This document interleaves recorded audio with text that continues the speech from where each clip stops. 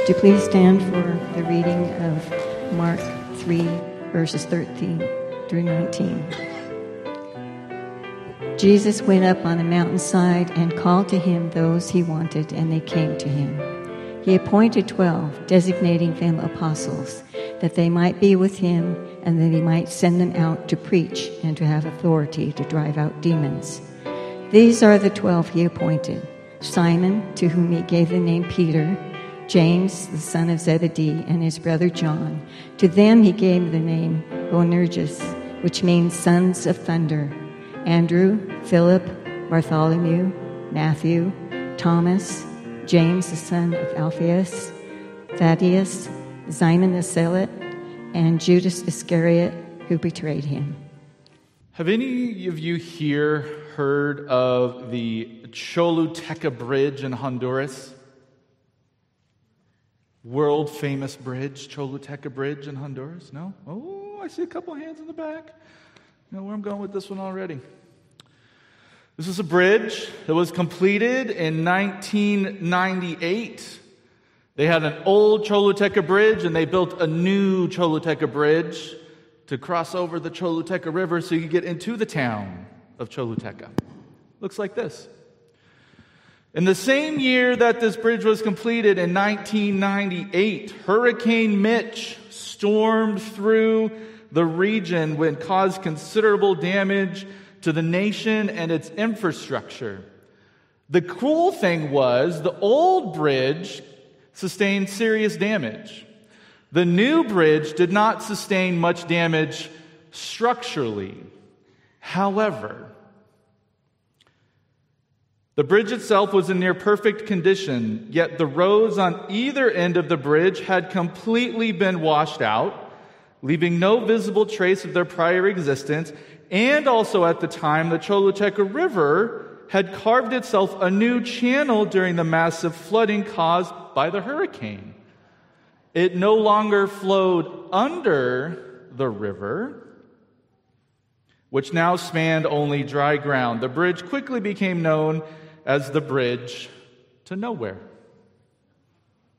Thankfully, in 2003, they reconnected it to the highway. The bridge is now useful. You can go there and drive over it. It's not just a useless piece of structure. But now you might be asking, Pastor Greg, why are we talking about a bridge? This is church. We're talking about joining Jesus on his mission. What are you talking about? Well, I'm glad you asked. Anybody feel like their neighborhood has changed? Anybody feel like the world has changed? Like a river has moved? Bridges that have existed in the past feel like they're not useful or unnecessary, and you try to go over them and you might end up just falling off the other end. Rivers have moved in our culture. The landscape has changed. Yes, this is true. Churches, however, somebody told me churches have been built for a culture that existed probably about the 1960s, at least in America. Programs and how we operate and what we expect and how we work typically operate under this idea that people will just come to church. If we open the doors, they're just gonna show up. 60s, 70s, 80s, 90s, this typically worked. Now, not so much. A river has moved. People aren't just showing up when we open the doors. This puts us in very unfamiliar territory, right? We who have been involved in church for most of our lives or for a long time don't know what to do. Like, how does this work if we open the doors, if we do things, if we say come to church, but people don't come, or we say come to church and they're like, what's church? I've never been to church in my life. I don't know what that means or what that looks like. Guess what? Friends, we're on a mission field. This is foreign territory now. And that can be scary. That can be frightening. You can think that's a bad thing, but it's great. It's an opportunity. And it's an opportunity in why we're doing this sermon series of joining Jesus on his mission, that it's an opportunity to join Jesus on mission. The mission that is literally outside our doors. You could even say across the street. The neighborhood has changed. Rivers have moved. Our culture has changed. This is all true, but Jesus hasn't changed.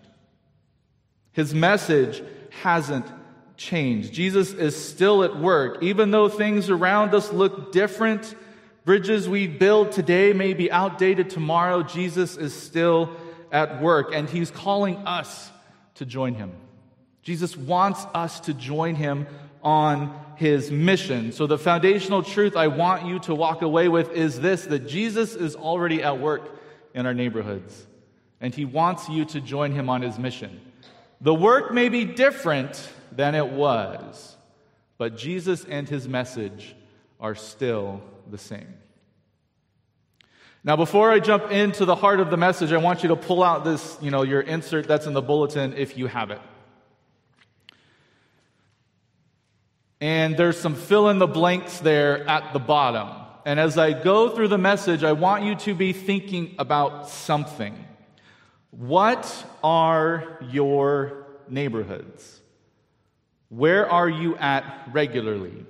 Now, the book that Pastor Mike and I are reading, that the sermon series is coming from, Joining Jesus on Mission, defines the neighborhood in the way that you see in this little gray box.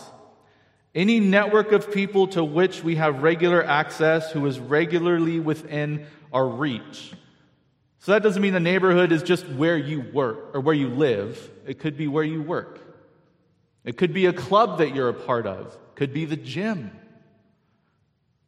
Anywhere that you regularly connect with people that you have relationships with, that is your neighborhood. If you have kids or grandkids that are involved in sports and you go watch them at the field, that's a neighborhood. If you go watch kids do a dance performance or participate in some other kind of extracurricular, that's a neighborhood. If you are a part of a social service agency or one of the mission partners that we talked about this morning, that's a neighborhood.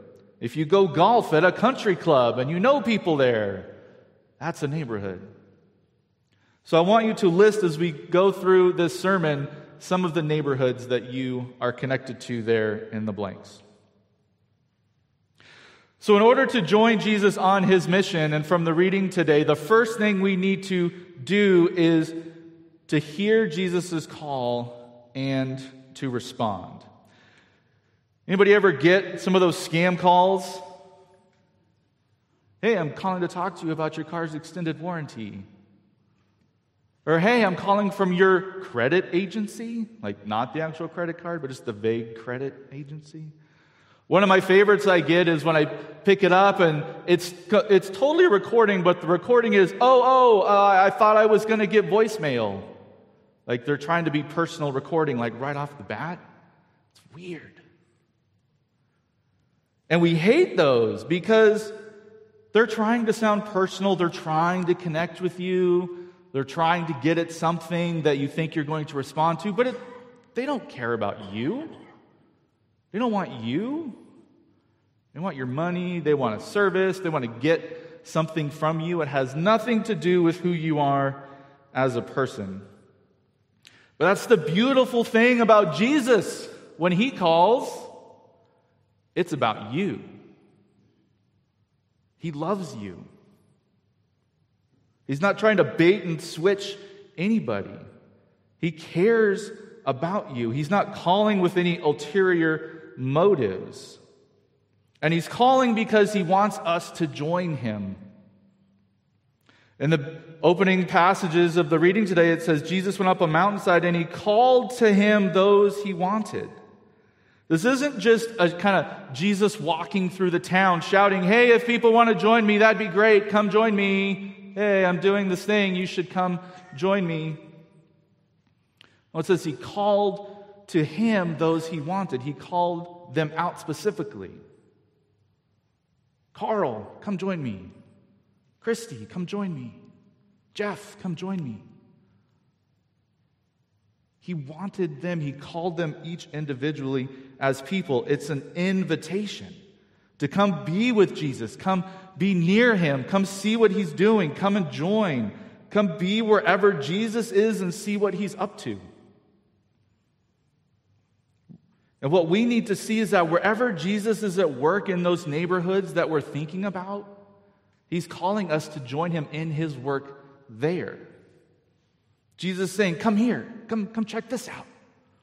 Look what I'm doing over here. Look at this new bridge we can build together. Look what I've already started. Look where the kingdom of heaven can become a reality right here in your neighborhood.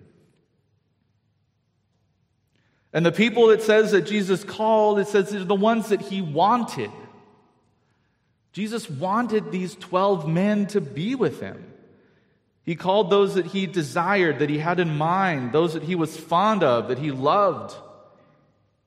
I think this is the most beautiful part of this passage and the gospel in general, is that Jesus wants you. Jesus wants you to join him. It's not again, if you think this is a good idea, just come here and be with me. It's great.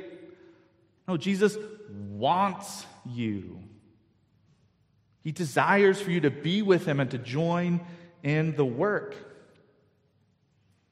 Each and every one of you here, each and every one of you watching online with your unique giftings, talents, passions, joys, and placement all over this county or this state or this wherever you're watching online, you could be anywhere. Regardless of your background, your history, your past sins, troubles, whatever reason you can come up with for why you're not enough, Jesus has heard them all. He still wants you. Jesus wants you to be with him, to join him on his mission, to see what he's up to in whatever neighborhood you find yourself in. The disciples then, they responded. It says they came to him. When you receive the call, you do have to respond. You have to pick up the phone and say, hello, yes, what do you need, Jesus? Yes, I'd love to do that. Thank you very much. It's important that we don't just sit back and wave at Jesus like we just can't quite hear him, like, hey, yeah, Jesus, I see you, I can't hear you. Or like, on the phone, you pretend you're going through a tunnel. I can't tunnel. Jesus, bye. You don't want to ignore Jesus' call. But also, I think we have a temptation to say, oh, hey, Jesus, I see you over there. That's great what you're doing. Why don't you come over here? Come, look at this, what I'm building. Come do what I'm doing, Jesus. Let's come over here. But Jesus wants us to go where he is. He's already started work. He's already charted a path. He's already dug a foundation for us to join in building on top of. We don't want Jesus to just come bless whatever we're doing. Jesus is inviting us to join him in a much greater, grander work. And we need to be ready to respond and to go to him wherever he is. We need to have eyes to see and ears to hear what Jesus is up to. It's like the foundational truth already said, Jesus is already at work in our neighborhoods, and he wants us to join him on his mission. But when we hear the call of Jesus and respond to him, it doesn't just end there. It's in the word respond. Also comes responsibilities. And I'm not sure many of us love having responsibilities, having work, chores. There's this odd thing that often happens in our house when we're home for a weekend and we don't have like an event or soccer or something to do, that the girls will invariably come up to me and be like, Daddy, we're bored.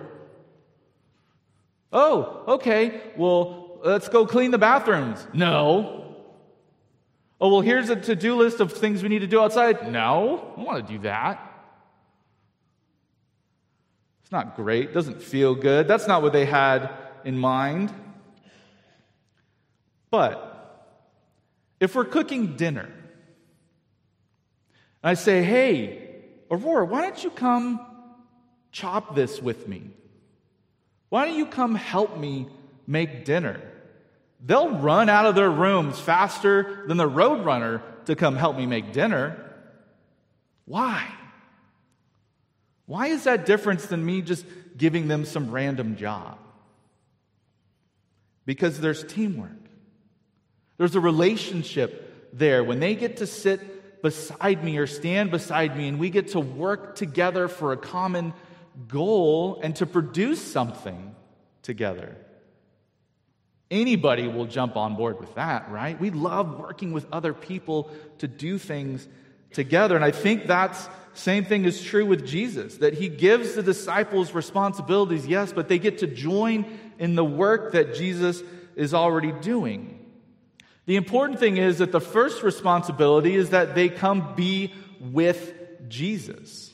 He wants them to be with him, to be near him, to be around him, to see how he works, to see what's important to him, so that he can show them what it means to be a disciple and a follower of Jesus, to see where he goes, what he does. Anybody ever heard the phrase, dust of your rabbi? The whole idea in the ancient world was that when you became a disciple of a rabbi, that you followed them so closely that you got the dust off of their feet on your clothes. That you wanted to pick up everything that they learned, that they did, that they taught, and you were so close to them that you got dirty because you were so close to them. That's what Jesus wanted his disciples to do and to experience. But he doesn't want them just to be with him. It says he wanted them to be with him so that he could send them out. Now that might be a little scary. But I think there is this rhythm to the Christian life of being with Jesus, but also going out. But then we come back and we're with Jesus, but then we go out. And I think Jesus is establishing that rhythm here as he's calling his first disciples. Coming here at church is a part of how we are with Jesus, how we rest, rejuvenate, how we learn about who Jesus is and what he does and how we can be followers of him. But the work is out there. That's why we need to be sent. That's why Jesus sends out his disciples. We don't just want to come, set up camp, and be here all week long. I mean, that's great for short periods of time if we want to have intense Bible study or something like that.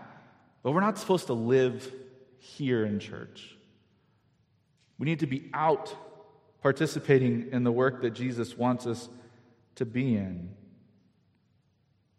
And when we get sent out, Jesus actually lays out a couple jobs that the disciples get to do.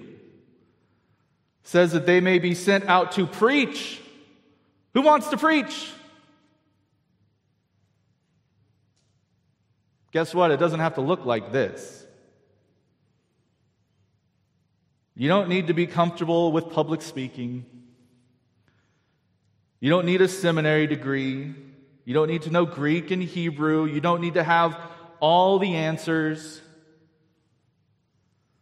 You can preach at your office, at the golf or disc golf course, at a restaurant, at a coffee shop, at a brewery, at a winery. Wherever you are, you all here and those watching online can preach. Preaching is simply taking what we know about Jesus and being able to connect it with what's going on around us. How has Jesus impacted your life? What has he done for you?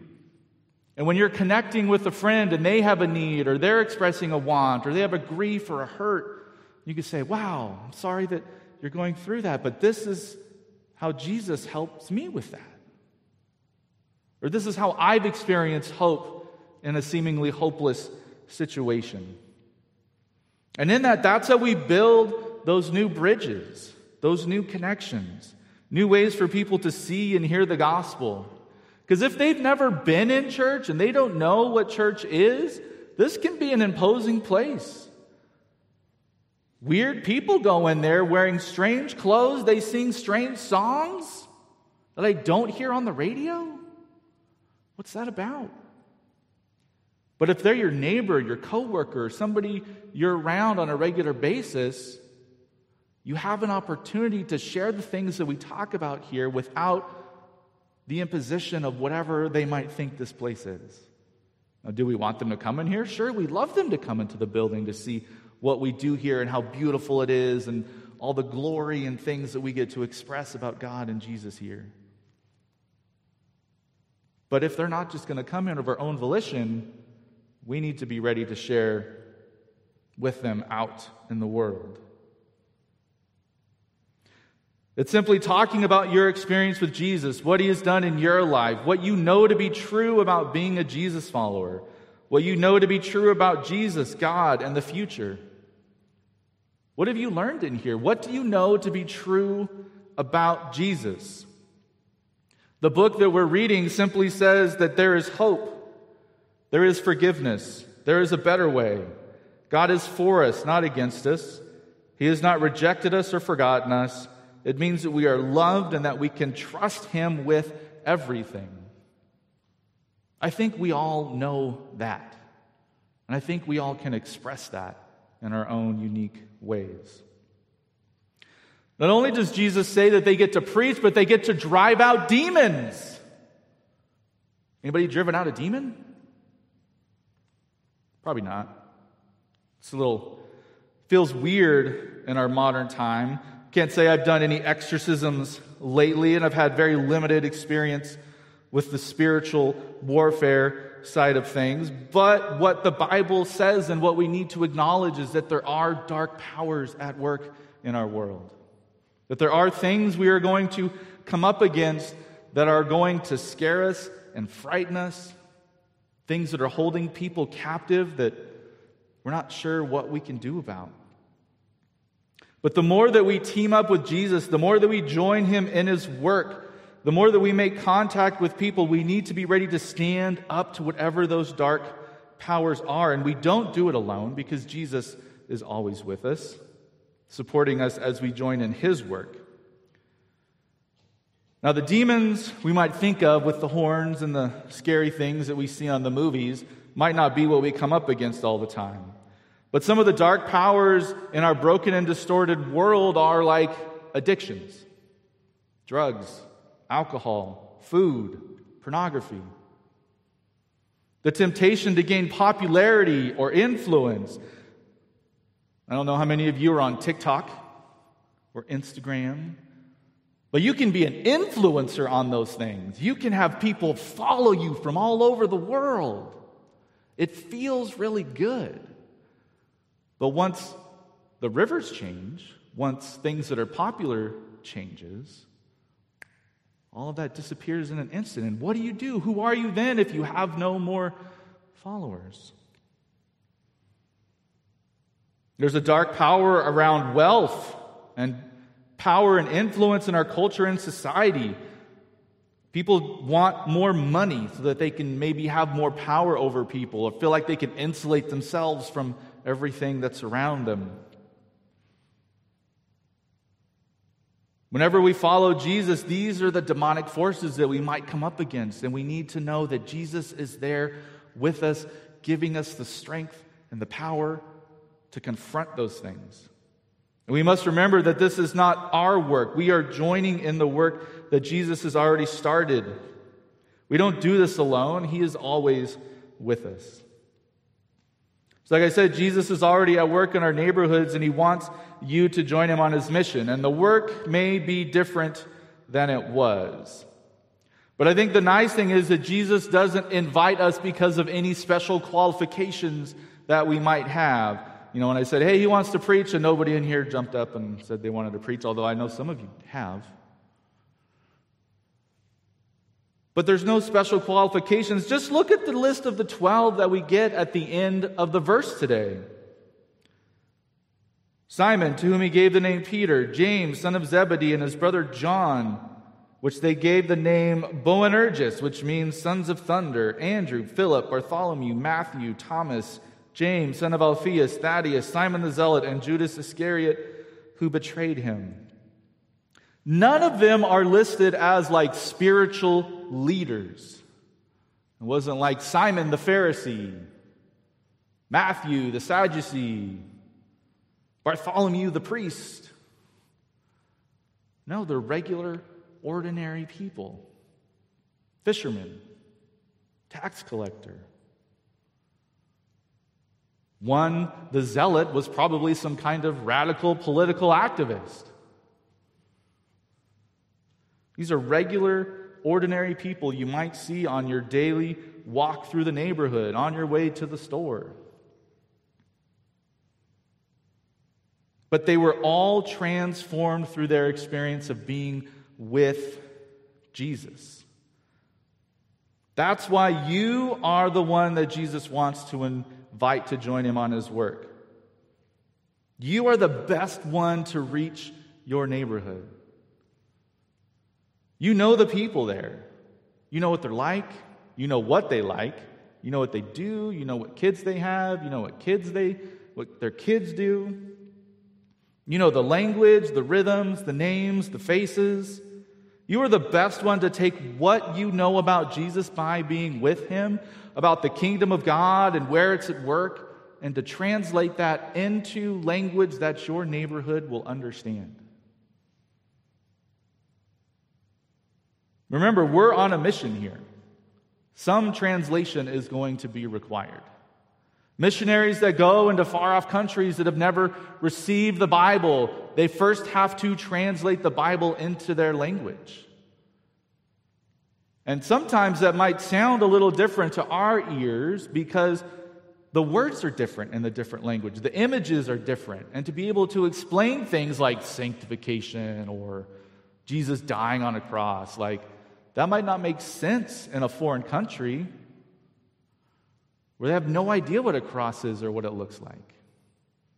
Same thing can be true for our neighborhoods, that there's a language that's used that might not fit one-to-one with what we talk about in here. And we have to be able to communicate the truth of Jesus and the gospel in a way that would make sense to them. Jesus is already at work in our neighborhoods, and he wants you to join him on his mission.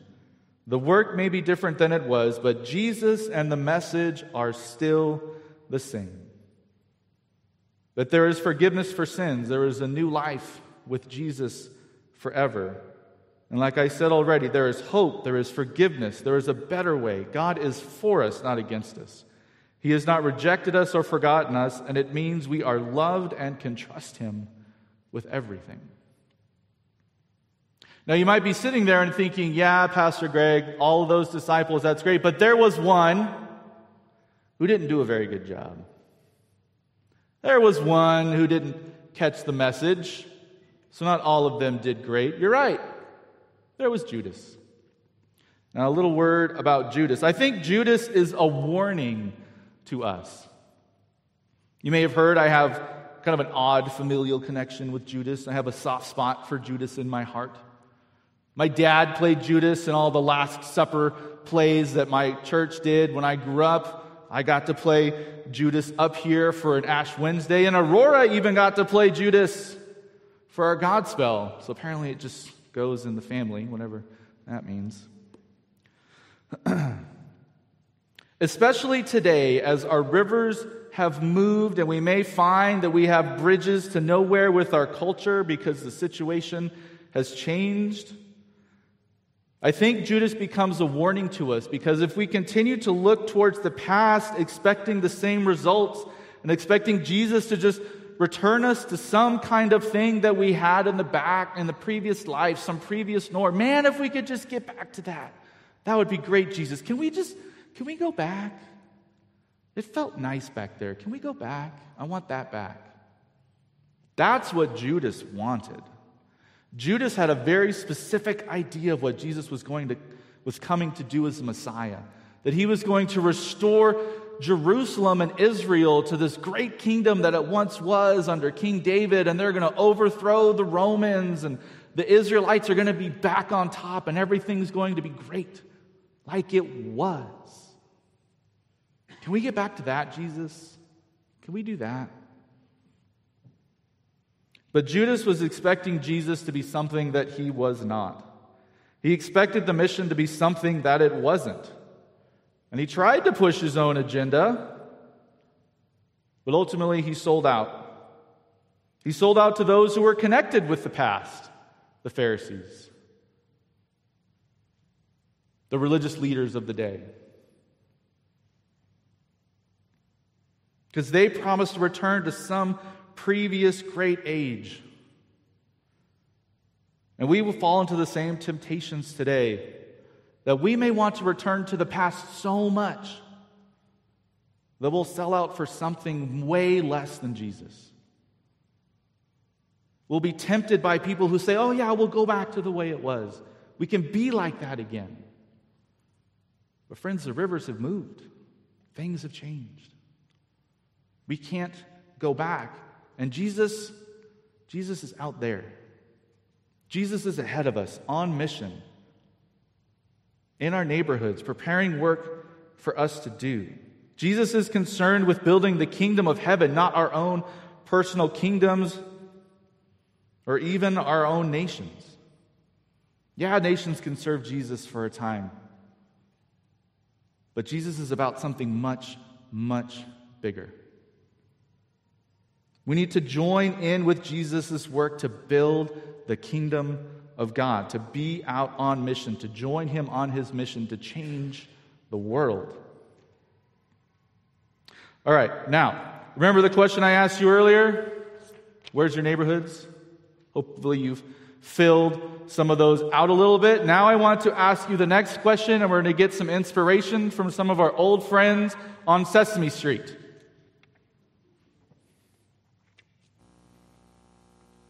Why don't we do that song about the people in your neighborhood? Well, I'd rather not, actually. Oh, come on, it's a nice song. Well, okay, but you start off. All right, I'll start off. Well, now, who are the people in your neighborhood? In your neighborhood, in your neighborhood. Say, who are the people in your neighborhood? The people that you meet each day. Not only where are your neighborhoods, but who are the people in your neighborhoods. If there are people that come to mind, those are the ones that Jesus wants you to be with. Like Jesus invites the disciples and invites you to be with him, Jesus wants you to be with those people. Jesus wants to call them too, and he's inviting you into the work of sharing his message with them wherever you go. And you don't have to do all the work.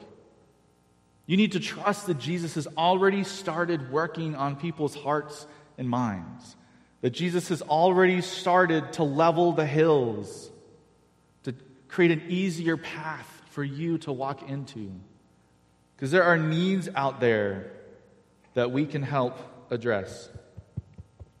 And as you connect with them, be present like Jesus was with us. Jesus is Emmanuel, God with us. We need to be with people. And as you're present with people, you will find opportunities to connect and share who Jesus is to you and how he has transformed your life. And hopefully, because Jesus has already started the work and because we have joined him on mission, that others' people's lives will begin to be transformed as well. So the foundational truth, again, that Jesus is already at work in our neighborhoods and he wants you to join him on his mission. The work may be different than it was, but Jesus and his message are still